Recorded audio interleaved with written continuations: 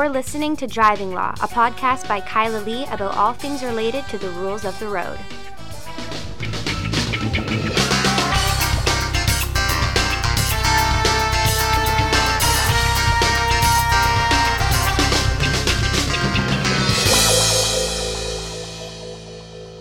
Hello, and welcome to another episode of Driving Law. I am Kyla Lee at Acumen Law, and with me, back again on the podcast, one of my favorite colleagues. Well, I mean, I don't rank my colleagues.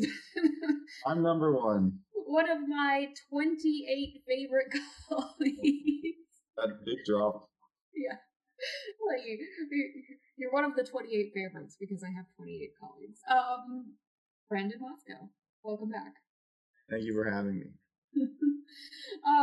So I think we'll start today by talking about the Supreme Court of Canada releasing a decision in a case that I found very interesting for two reasons.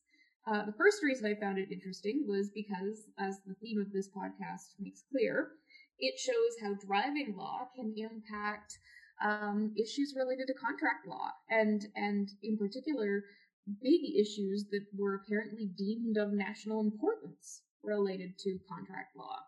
And the other reason I found it interesting was I did not understand at all how this case had anything to do with national importance, because it seemed to me pretty clear that the outcome should have been the way that the Supreme Court of Canada made it. So let's talk about this.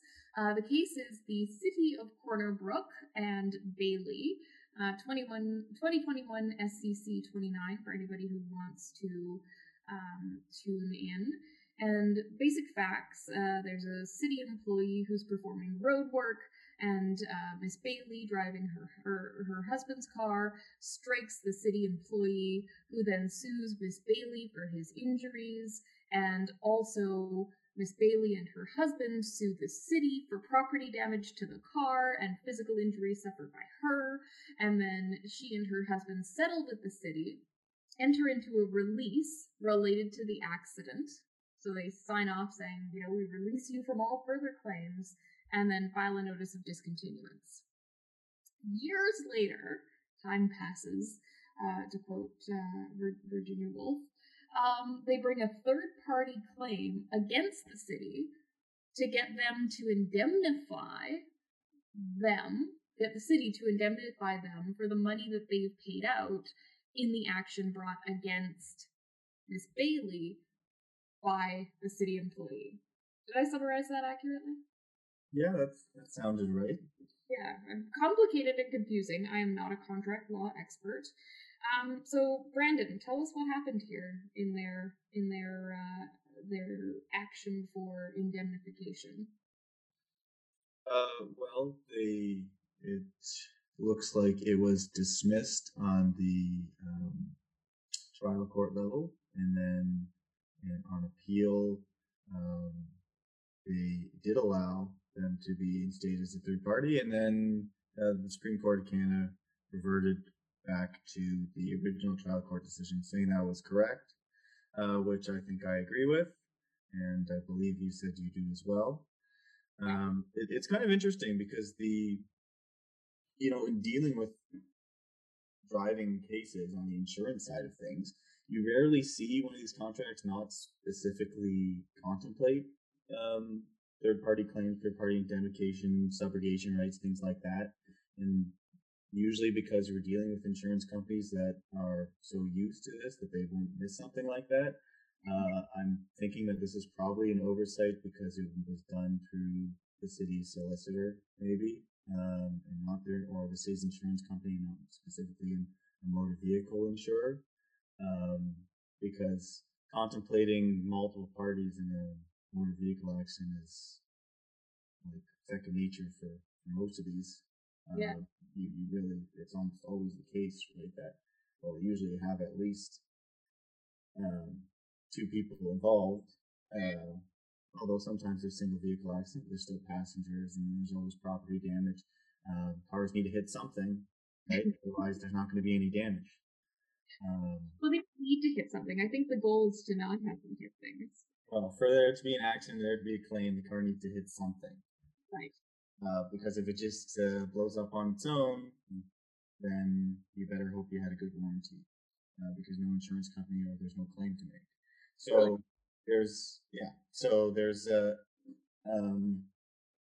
So you're always considering who else is involved in motor vehicle claims, and that should be contemplated in releases, and usually is, but I guess it wasn't here. So they're lucky that the Supreme Court saved them. Now, they reference something called the Blackmore Rule. Actually, I'm going to back up, because I think a lot of our listeners might not know. What is indemnification? So essentially, when you get sued, if there's another party that you think can offset your liability for whatever reason, based that they should be involved in the claim, you can third party them. So you're adding them to the claim to either offset all or part of the liability. And in this case, they said, well, the city should be liable for whatever the reason was. I pulled a law school one on this one and only read the head notes, so I don't really know what it was, but maybe they're alleging that the workers shouldn't have been working in that area, or that they weren't properly roped off, or whatever the case is. But so for some reason the city's liable, and so the other party, the defendant, can third party them to try to indemnificate themselves from losses. Although sometimes this happens automatically, because usually if you have a good lawyer and you're suing someone, the goal and the strategy is just sue everyone and figure it out later. So you sue the city, you sue the other driver, you sue anyone you can think of, and then the manufacturer and yeah, think they were using at the road.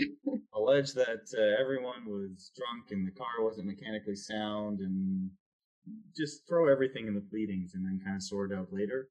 I had that happen to me when I was in a car accident. Someone sued me and they threw into the pleadings that I was drunk, and I was on my way to court. Actually, I got that struck because I thought that was pretty big abusive process. They had no evidence that I was drunk, and I was on my way to court. Very common practice, right? That's why usually in a lot of these cases you don't need a third party, because they and especially obviously someone wants to get the city involved because they're the ones with the money. Mm-hmm. If there's a party that you know has money, usually you'll sue them from the offset if you can contemplate that they'd be liable.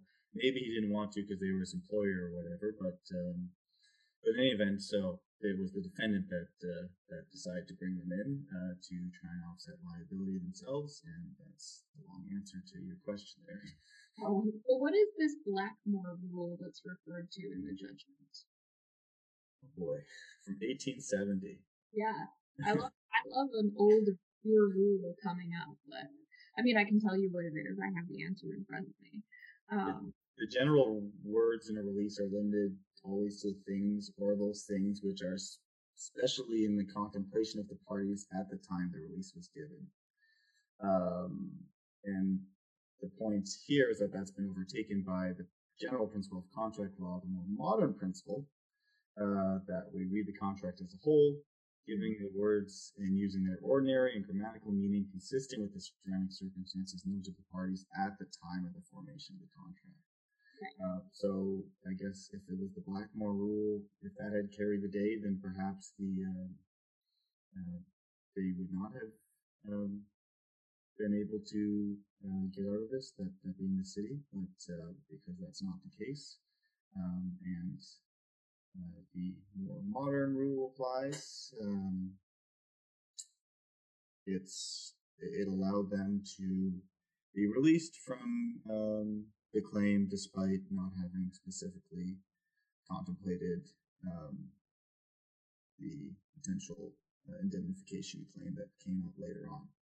So the moral of the story is, if you're going to enter into some type of a release, make sure you're absolutely certain that it doesn't release somebody of certain future claims you might still be planning to make against them. Yes, well, anything. I mean, you have to. That's one of the things that I do whenever I'm drafting a release or reviewing a release, it's one of the things you have to be the most careful about in practicing law, is making sure that everything is covered, that you CYA the whole thing, because if you miss something, or for something you don't contemplate, and then a claim like this comes down the road, it's an expensive lift deductible. So, lift for the non-lawyer listeners is our insurance as lawyers, and yes, the deductible is very high. You don't want to have to pay it. All right, last question on this case before we move on to the other thing that I wanted to talk to you about today. Why on earth do you think that this got leave? Well, I don't know. I mean, you probably have better experience with applications for leave than I do. I know you've done them before, and I haven't actually ever done one.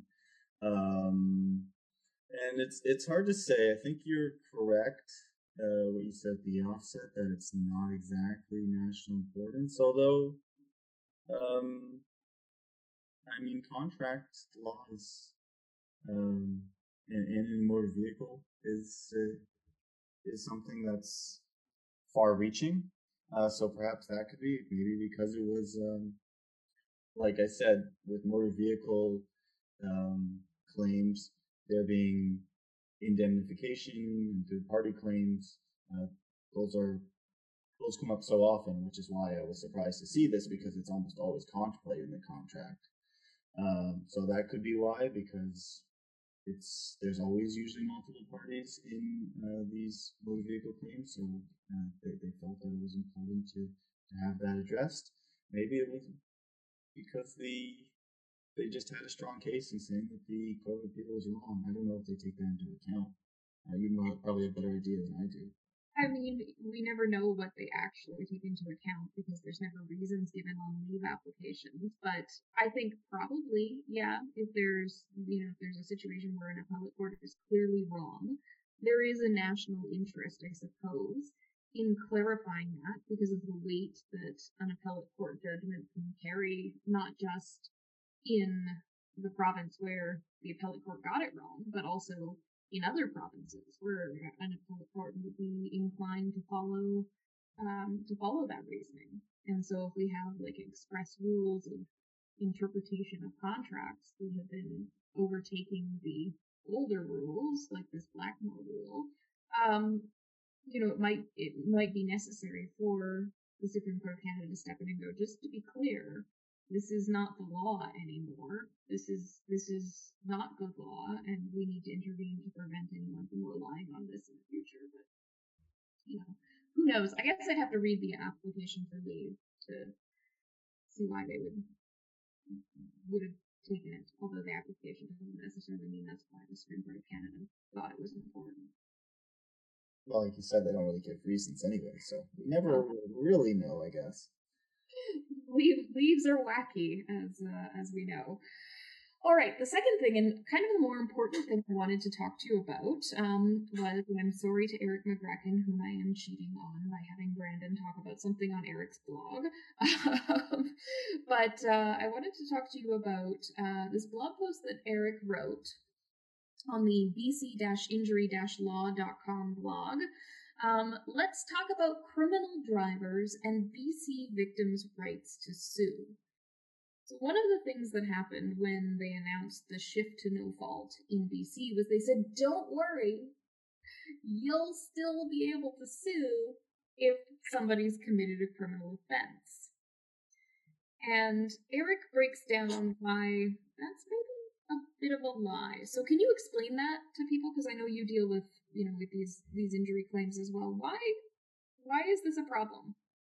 Well, I don't know if it's a lie. It's it's true. You can. It's just they have to be convicted of criminal offense, a driving criminal offense, in a province where for the past decade, criminal driving, like impaired driving and things like that, have been largely decriminalized, as you know better than anyone. And for the ones that do get charged with criminal driving offenses, if they hire a lawyer like you, like with many of your clients, there's a good chance that they'll either get some kind of favorable plea or get the charges dropped or never actually get convicted of a criminal offense. So yes, there are maybe a lot of bad drivers or drivers that meet the elements and they're driving for a criminal offense, but there has to actually be a conviction. And there's a lot of hoops that need to be jumped through, right? The police need to have the proper evidence, needs to get Crown approval. There can't be any pleas, like are very common to drivers that do care and things like that. It needs to be a criminal conviction. And yeah, it can be difficult to get to that point, and it takes some time. And it's only at that point then you can potentially try and sue. And you still can't sue for everything. Right? You can sue for non-pecuniary damages, which are actually probably the thing that's the most important thing to sue for. What are non-pecuniary damages? So things that can't be contemplated. Pain and suffering is the more colloquial term for it, which is, right, if you're in a significant accident, that's the big number usually. And then that's the one thing that Eric said in his blog is like, well, you can really only sue for this. And it's like, well, that's what people kind of want to sue for. But it does limit their losses overall, so that is true as well. But yeah, it's a lot of hoops to jump through to get to the point you can sue now. You said that you can only sue for like a motor vehicle criminal offense. So if somebody is committing like a theft, would that not? You wouldn't have the right to sue them if they were driving a stolen car? Yeah, I'd have to I'd have to see. I would say no. You can't just be any criminal offense, right? Because there's a huge criminal code. It really is usually related to driving ones, because it needs to be related to the actual loss, just like in any claim. Right? Because if you're driving a stolen car, you might be at fault. You could have just stolen a car. The other party could still be even at fault, right? You're still in a no-fault system, but fault still matters to determine. Liability still matters to determine to some extent. It doesn't change benefits except for criminal conviction. But again, what if you're drunk and you're behind the wheel and you're sitting at a red light and some idiot rear-ends you and injures themselves? Can that idiot then sue you if you're convicted for being drunk sitting at the red light? No, the best way to think about this is if there is a criminal conviction, it just brings us back to before May 1st, before the no-fault system. So then if you think about it, before May 1st in that situation, right, you look at fault and the drunk person's not at fault. Right? There are a lot of drunk people that are very capable of driving.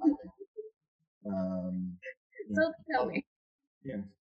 There are a lot of high-functioning alcoholics and things like that where they can drive they can drive just fine. It's not great, but and they could still be convicted for being over 0.08, but they still need to be liable. Right? Just like in any claim, whether motor vehicle or otherwise, liability needs to be found against the party that's the claims being made against. And what about if there's a discharge? So say you're convicted or you're not convicted of dangerous driving, but you get a conditional discharge. It's the same thing, just like in how you would contemplate in the criminal sense and how it would affect kind of the criminal record. So potential for it to be a factor, potential for it to count as a conviction, and potential for it to not count as a conviction. Well, from my perspective, I think this is awful because it's hard enough to get the police to attend an accident scene.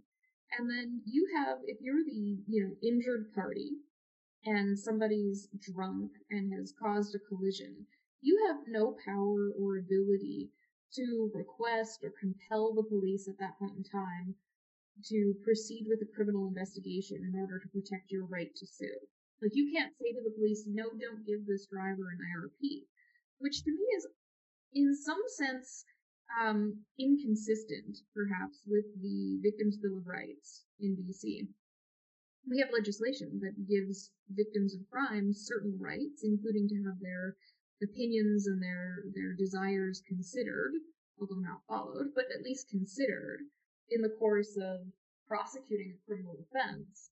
But if you never get to the point of a prosecution, then the Victims' Bill of Rights really doesn't have much application. Do you think that as we see sort of more and more people come to understand how sort of detrimental to their rights this no-fault system is, do you think that we'll see more people arguing or advocating for police to have to take into account the views of an affected individual in determining whether or not to prosecute or whether or not to investigate as a criminal offense as opposed to going by way of IRP? I'd say that's a kind of a stretch. I think it's just going against kind of how the system has been. I think people would potentially like that. And to some extent, people still think that's like, people have this idea from watching TV and whatever that you can press charges kind of thing. So people still think that. You could probably do that. People think that that's a thing. So I guess it wouldn't be that hard to convince people to want to do that because they think they can already. But changing the system, I'd say that seems unlikely. Perhaps training police to better recognize, just like as they're supposed to do now. So when they come to a scene, they look, see, check they have steps to go through, which you know better than anyone, to determine whether they should proceed by an IRP or proceed by criminal charges, such as have they had past IRPs or 24 hours or things like that, looking at the circumstances and the significance of the accident and the level of impairment and things like that. So more training and perhaps them looking to take those things even more into account now, especially looking at the severity of the accident and the effect on the victim. Although this all really needs to be done roadside, so it can be very difficult to do in such a short time, it's such a short view of the situation, right? Because injuries and things like that aren't always something that will become clear until much later, especially, we're talking about before the party has even been seen by a doctor. So to some extent, you might, like I'm saying, police kind of need to play doctor a little bit. But then there's also the adage, which is true, which they could do at any time, is just be better safe than sorry, and always just go with criminal charges, or whenever there's a multiple vehicle accident, just proceed with criminal charges. And incumbent on the police and the BC prosecution and the RCMPE division to work together to develop a better policy, like a very clear policy of when an IRP is appropriate and when it's not. Because right now, as you know, the policy is very loosey-goosey. Like, I've had serious injury cases where the person got an IRP. And obviously that's a problem. Yeah, I think that's one thing they can do. I think that's one thing we've seen here is that the IRP system, which has now developed over the last decade and become kind of the staple of driving enforcement, impaired driving enforcement in the province, in many ways is contrary to the no-fault system, and they clash here. So it's something that needs to be revisited to some extent. I'd say they could revisit the whole IRP system, but that's not going to happen. So I guess the best way to do it is revisit when it's appropriate for an IRP, and maybe the training should focus more on defaulting to criminal charges. But that's really the whole reason the IRP system was developed, was to avoid that. So I think we're probably just going to have this clash continue on for quite some time, and really, for you and me that deal with these every day, and Eric, as he mentioned in his blog, we're exposed to the anecdotal cases, right? People calling and saying, I was in this horrible injury, I have this horrible injury, and this guy was drunk and whatever, and I'll get those calls, and it's like, oh, well, they got an IRP, so, call up ICBC and get benefits they give you. That's all you can get. And when the province is looking at it, they're looking at the money that's saved, and I think when they run the numbers overall, there'll still be savings, and overall everyone will be saving money on premiums and things like that. So the lawyers are more exposed to those anecdotal cases and the ones that you see in the news, but in reality, when the province is running the numbers, they're doing it kind of from being sort of more removed from the specifics of each case. They're going to think that this is great and nothing's really going to change. So, well, okay, now let me ask you this: what about a private prosecution for impaired driving? That's interesting. I don't know. How do you think that would work? Well, I mean, you'd have the observations of the driver, the victim driver, and they would, in the same way that impaired simpliciter is proven in any regular impaired driving case, the observations and demeanor of the individual, and that will go to prove beyond reasonable doubt or not that the person was impaired by a drug or alcohol. An odor of liquor coupled with unusual behavior, bad driving, an admission to consuming alcohol or a drug. I mean, if the police did come and an IRP was issued, the evidence that the police gathered in the course of the IRP investigation short of the ASD test result. If there was an ASD refusal, obviously you have that element of it still being the same as a criminal refusal. So I think a private prosecution would be possible. Would a IRP being issued roadside bar a private prosecution? Would they have to unwind the IRP somehow? I don't think so, because there's nothing that says that you can't be charged criminally if you receive an IRP. There's a Crown Council policy for their determinations about whether or not to approve or continue with a charge, but a private prosecution, by and large, proceeds absent the involvement of Crown Council. I mean, obviously the ministry can get involved and can stay the proceedings, but if they have to take into account the factors in the Victims' Bill of Rights, and if it is impacting somebody's right to seek a civil remedy, then, potentially it could be some type of an abusive process to stay the proceedings in a private prosecution where otherwise the charge approval standard is met. Yeah, that's interesting. I think it's another kind of can of worms. Well, yeah. I think probably I'm not saying I've solved the no-fault problem here. You're just excited to start ad hocing on these. Oh yeah, I'm going to start private prosecutions against impaired drivers because I've got plenty of time for that. Adding that to my practice.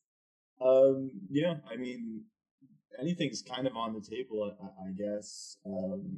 I'm still pessimistic that like I said, the province can look at the numbers and be like everything's fine. So, but there are severe cases that we see every day, like Eric mentioned his blog, and then after I was also just kind of Googling and pulling up some recent news articles, and there's so many that people saying like I was in this horrible accident and I don't get anything now kind of thing. So, and I think Eric mentioned in his blog to write your MP kind of thing. So maybe people do that. We can have some of these ideas considered. I think probably the first step is the more stricter or defined approach to when to proceed IRP versus when to proceed criminal. Yeah. And I think that could solve a lot of the issues, but it won't change, even if it's private prosecution, or that it won't change the lengthy process to get to the conviction without pleas, discharges, or anything like that stays. I assume that ICBC would have the right to apply to strike the pleadings if a criminal conviction hasn't been entered, which could be a problem for limitation periods as well.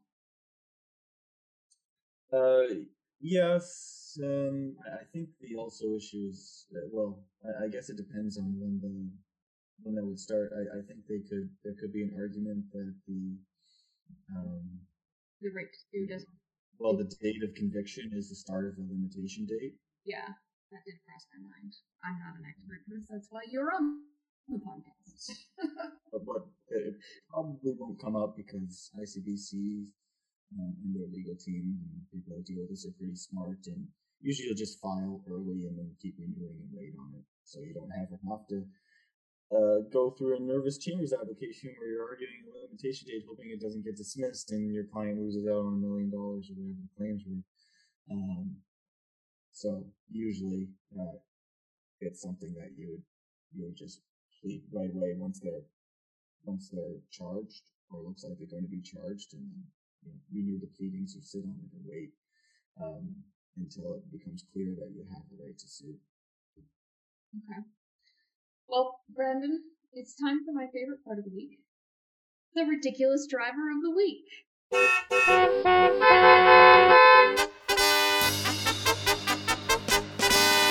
The ridiculous driver of the week. And I'm gonna send you the video because you're gonna have to watch this so you can see just how bad it is. But this is a person who is trying to reverse. This is in the UK. They're trying to just reverse stall park their car, and it takes 8 minutes. And we're not talking like a parking lot that's really tight with like not a lot of spaces open and not a lot of room to maneuver. Tons of room for this car to pull forward and back, and multiple open spaces next to each other. But 8 minutes long. The poor driver, he keeps trying to back up into a spot. He's on an angle. He's over the line. He just cannot get it right. And eventually, he does do it. Eventually he does, but after 8 minutes. It's definitely worth watching. You can find it if you Google "bad driver goes hilariously viral after worst parking job ever." I'm watching it right now. I'll cut them a little bit of break. They look like small spots. All the cars next to him, they're small cars, and they're all like right up against the line. His car's a small car, and he's driving like a Prius or something. Yeah, but there's the cars next to him are also very small cars, and they're all right against the line. I mean, I don't think it should take that long, but maybe like 2 or 3 tries. But I don't know. I'll try to do that. Park nose in. Yeah, I mean that's that's the other thing I was thinking. Like, why don't you just do that? That's what I always do. I hardly ever reverse. I can't reverse stall park. I know my limitations, and so I don't. I mean, I can do it. I just never do because it's easier to pull in. I don't have a fancy backing camera. I wonder if he has a backing camera. That's the other thing I want to know. Oh yeah. Looks like a relatively new car, so it probably does. Well, I know it's since cars from 2018 on all have to have it. Really? Yes, it's standard from I believe 2018 on. There's a tip for anyone if you try and buy a new car and they're trying to sell you, we got little features like a backing camera. Just say, you have to have that. Don't sell me that as an upsell. Yeah, I think it's actually, that might be a Canadian regulation though, or something like that. So it might not be in the UK or across the world. But anyway, at least here, 2018 on all cars have backing cameras. So yeah, I mean, you'd think that they'd be able to, if they did have that, things a little bit easier. But maybe they're just a perfectionist. That's true. They came close to like the second or third time this time. I thought they would have been good enough. You want to know a secret? When traffic court like reopened last summer and it was in schools, for whatever reason, every time I had to go to Kitts High for traffic court, I could not park in the lines. And it was the same thing. It was like a totally normal parking lot. There was lots of room. There were plenty of open spaces every time. Every time I tried to pull my car into a spot, I was over the line. So eventually I was like, and I just parked like an asshole the entire summer. There was something with that Kitts High. I mean, I had issues. I feel like every time I went there for traffic court, I had to circle around it once because I would always miss where to pull in for the parking lot. Mm-hmm. That was a confusing place. It was confusing. Yeah, I blame the parking lot too. Thanks. But yeah, no, I definitely parked like a jerk. But I figured there were so many open spaces and not that many people going, so it was fine, right? Yeah, it's fine. Yeah. And plus I'm in Vancouver, so I can park like an idiot and people will just take a picture of my car and make fun of me on the internet. Yeah, it's just like what we're doing right now. Yeah. So there we go. Now I'm the ridiculous driver of the week. Alright, speaking of traffic court, I have to go because I have traffic court. So thank you again, Brandon, for joining me on the podcast. And if people need to reach Brandon, he works in our Richmond office, and you can call him at 604-370-3050. Or if you need to reach our Vancouver office, give us a call at 604-685-8889.